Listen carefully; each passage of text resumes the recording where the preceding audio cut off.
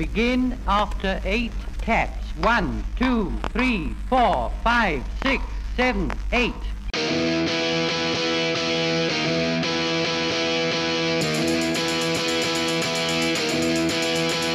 He was slinging pawns at a B&B when he had an epiphany.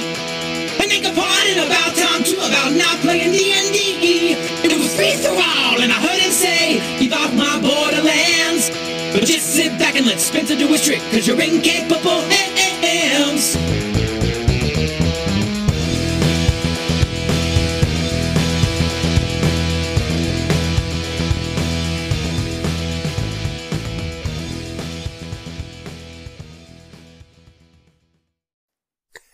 Hey, it's me. I'm still alive.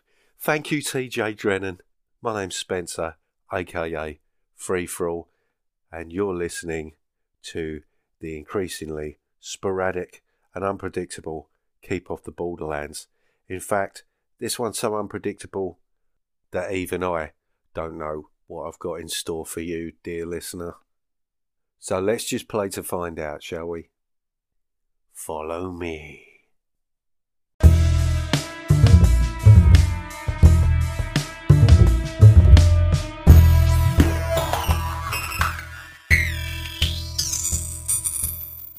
Spencer, your creativity is on par with my 3.5-year-old daughter's. That's a feather in your cap, mate. Well, I don't know about you, but that sounded like a ringing endorsement. Thank you, Andy Goodman. I hope you don't mind me stealing that snippet from your fantastic expedition to the Grizzly Peaks podcast. So, a feather in my cap. All I need now is a string for my bow and some laurels to rest on, and my work here is done.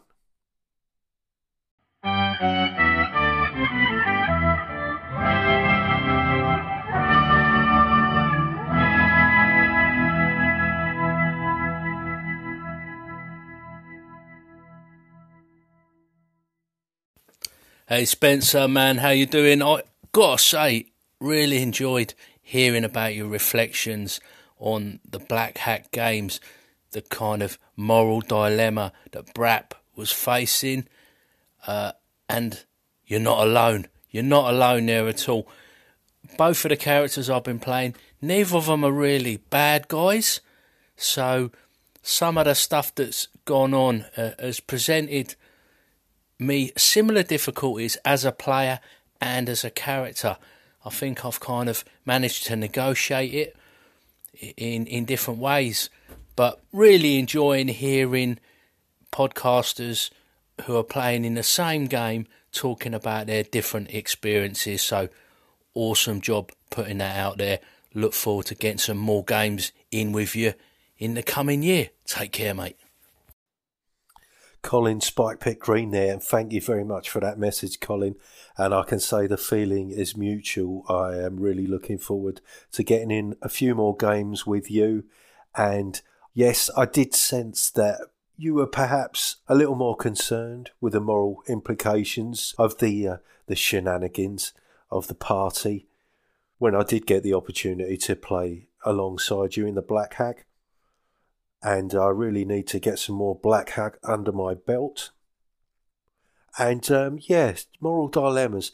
It's a big part of play, I think, for me. It's something that really attracts me. It's one of the things I really enjoy about the Elder Scrolls and the Fallout computer games. You're always coming up against having to make difficult decisions, the implications of which were never really clear, always unforeseen consequences of every decision that you made. And I certainly, found that to be the most engaging part of those games and why I enjoyed playing them so much. And I guess I'm finding that coming out through playing RPGs, I'm kind of looking for that within the game. And I'm not talking about, playing a paladin or anything like that. It's not about being the do-gooder, but it's about those kind of conundrums and the characters' investment in the world that they inhabit. I mean, I'm all for having fun while I play, and it doesn't matter how gonzo a game is. And I've spoken about this before. I think that it comes down to your character's attachment to the world they're in. I mean, a game can be as wacky as you like, but that has to be a reality for the characters that have to exist within it. I feel like I've gone off a bit of a tangent there, but hey, what are you going to do? Hey up Spencer, Shandy Andy here. Just listened to your latest podcast and I'm really sorry to hear about your reaction to your sciatica. Talk about kicking a man when he's down. I can certainly relate to that. I can remember finding out that I was allergic to antibiotics and I had a complete body rash all over for about 3 or 4 days, and it was bright red as well. Ah well. Here's hoping, mate, that things pick up for you moving on into 2020. All the best, Spencer. Shandy Andy there from Unguarded Treasure B52, and thank you very much for that kind message. Yes, thankfully I'm over the worst of it. The rash is all but gone. I feel I'm over the worst of the sciatica too. My intentions are to get myself down to the gym and, well, let's not run before we can walk. But yeah, thank you very much for your kind words. I really appreciate that. Thank you. I'm wishing you all the best for 2020 to 2022. Let's not get ahead of ourselves. It has to be said that my last podcast was somewhat lackluster, not exactly how I wanted to kick off the year. In fact, that episode I'd intended to go out before New Year's Eve, but what with family, friends, and all the fun of sciatica and skin rashes, it was released a little later than intended. So I'm hoping to settle that straight with some fun-packed musings on the meaning of OSR. You lucky people.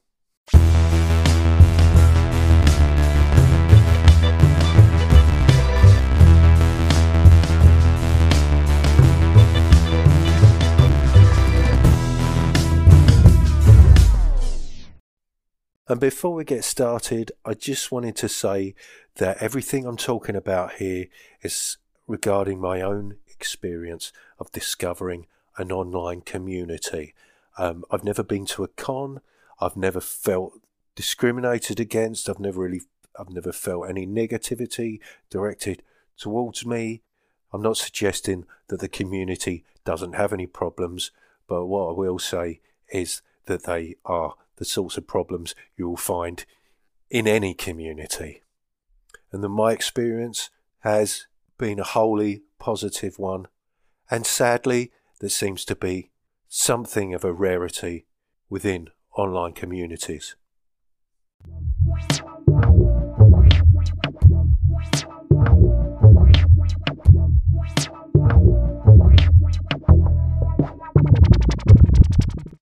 So, what I have here is some ramblings about what constitutes OSR. And I'd like to stress that this is based on stuff that I've gleaned from coming back to the hobby after 30 plus years sabbatical, and what I discovered on my return. Essentially a hotbed of creativity, a very DIY approach to gaming, a vibrant online community that welcomed all comers. And it was quite a surprise to discover that there were a large number of people out there who felt that this movement, this community, was in some way exclusionist.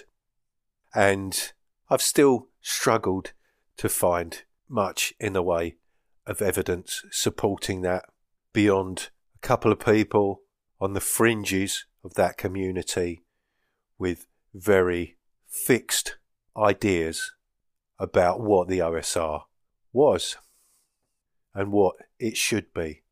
But as I say, these were outliers, not representative of the community as a whole.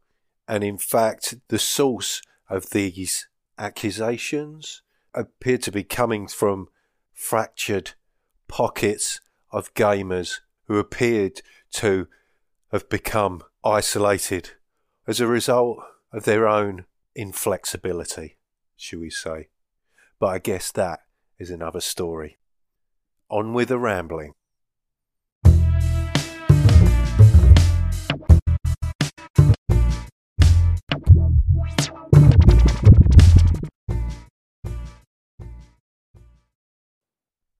So the challenge set out by Jason of Nerds RPG Variety Cast on the Audio Dungeon Discord was to come up with some kind of definition for the OSR. I did want to start off by citing the article that I posted up which triggered the recent discussion, and that was from the Bonebox Chant blog. That's boneboxchant.wordpress.com, and the article is entitled 20 plus OSR games by a guy called Panda Atheist. Yeah, and he's just compiling like a top 20 OSR games list. Now, I'm just going to reel off the top three, which are The Black Hack 2E by David Black, Naive by Ben Milton at number 2, and at number 3 we've got Into the Odd by Chris McDowell.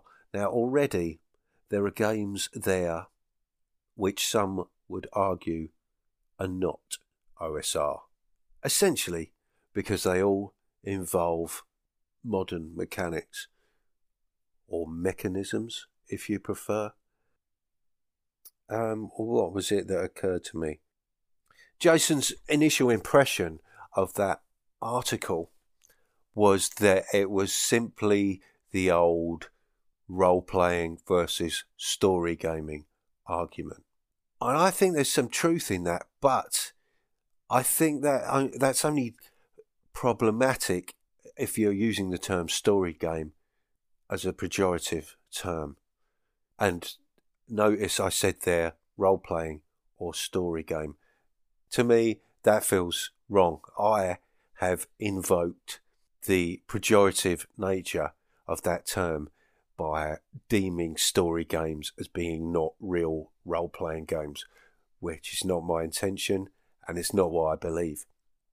But it's a trap you can fall into because that is how the term has been used.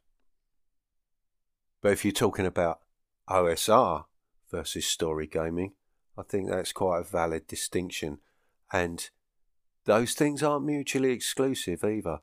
I mean, Dave Aldridge, D Percentile, has spoken about the attempt of a game like 13th Age and King of Dungeons to try and weave together these different elements of gaming.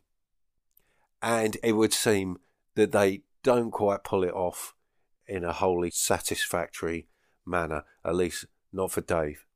But it is an interesting distinction, because when people talk about the OSR, well, initially it was a term for games which tried to emulate that early gaming experience, primarily D&D. It seemed to me that whether or not a game qualified on being OSR all came down to what was the primary inspiration for the creation of that rule set. You know, what iteration of rules were they primarily based on, and the aim of whoever was putting those rules together. You know, what game were they trying to create? Any rule set that was based on earlier iterations of D&D. And when I say earlier iterations, I'm talking about anything pre-3rd edition. Now, obviously, there are some rule sets based on 3rd edition. And what's interesting there is that, most famously, Pathfinder, the first edition of Pathfinder is based on 3rd edition, or 3.5, I believe. And I don't think anyone would attempt to suggest that that was OSR. However, Castles and Crusades was also based on 3rd edition. And yet, I think there are probably people who would suggest that Castles and Crusades was indeed OSR.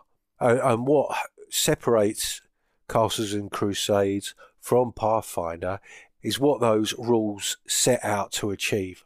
And the most obvious difference being that Castles and Crusades sought to unify mechanics, to simplify things, to streamline in a way that Pathfinder didn't. That's my very crude understanding. So I think that in itself certainly suggests to me a little bit about what makes OSR OSR. And to some extent, it is about simplification.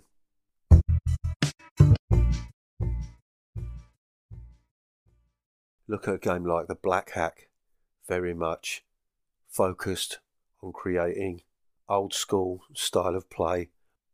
And you compare that with something like ICRPG, being born out of a desire to simplify and streamline 5e.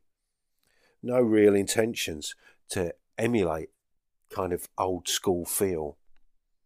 And yet I feel that both that and the Black Hack are rule sets that could run games which are seemingly identical on the surface.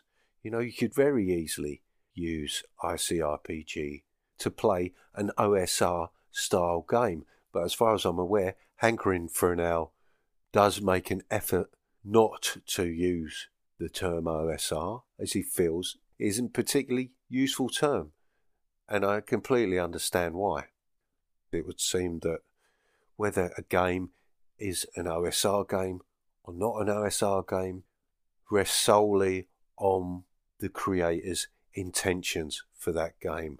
What are they setting out to do with that game? So, have I come to any kind of conclusion there? It would seem that it's possible to use rules that don't identify themselves as OSR to play OSR style games. So have I clarified anything there? I certainly don't feel like I have. But hey.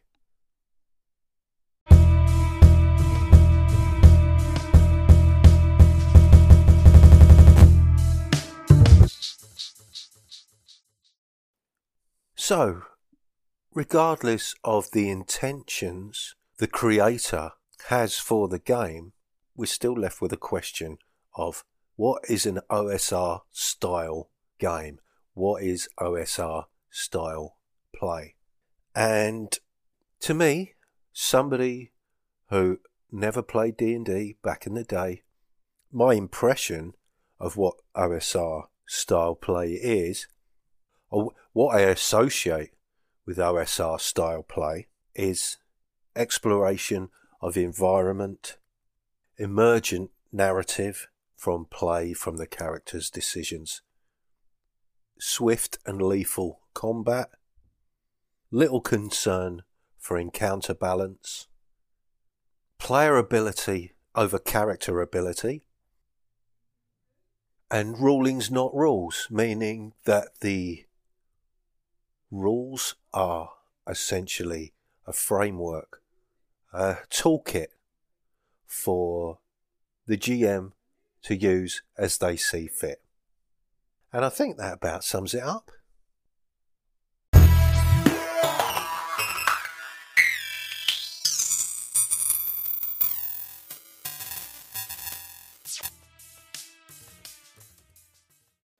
So there we have it. That might very well be a bunch of complete bobbins from somebody completely unqualified to talk about the subject.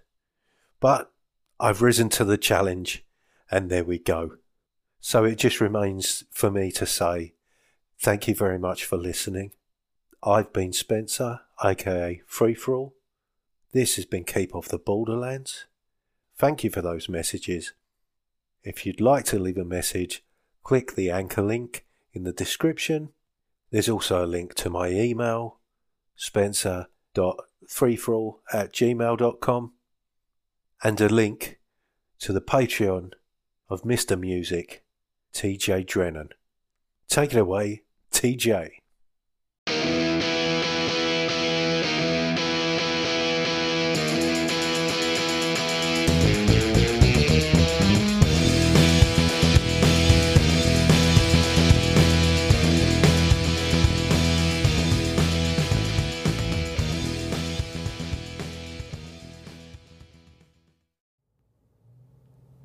Warning, if celebrating the sound of dice hitting the table and pondering the meaning of the many acronyms within your player's handbook doesn't cure that burning sensation, please see your doctor.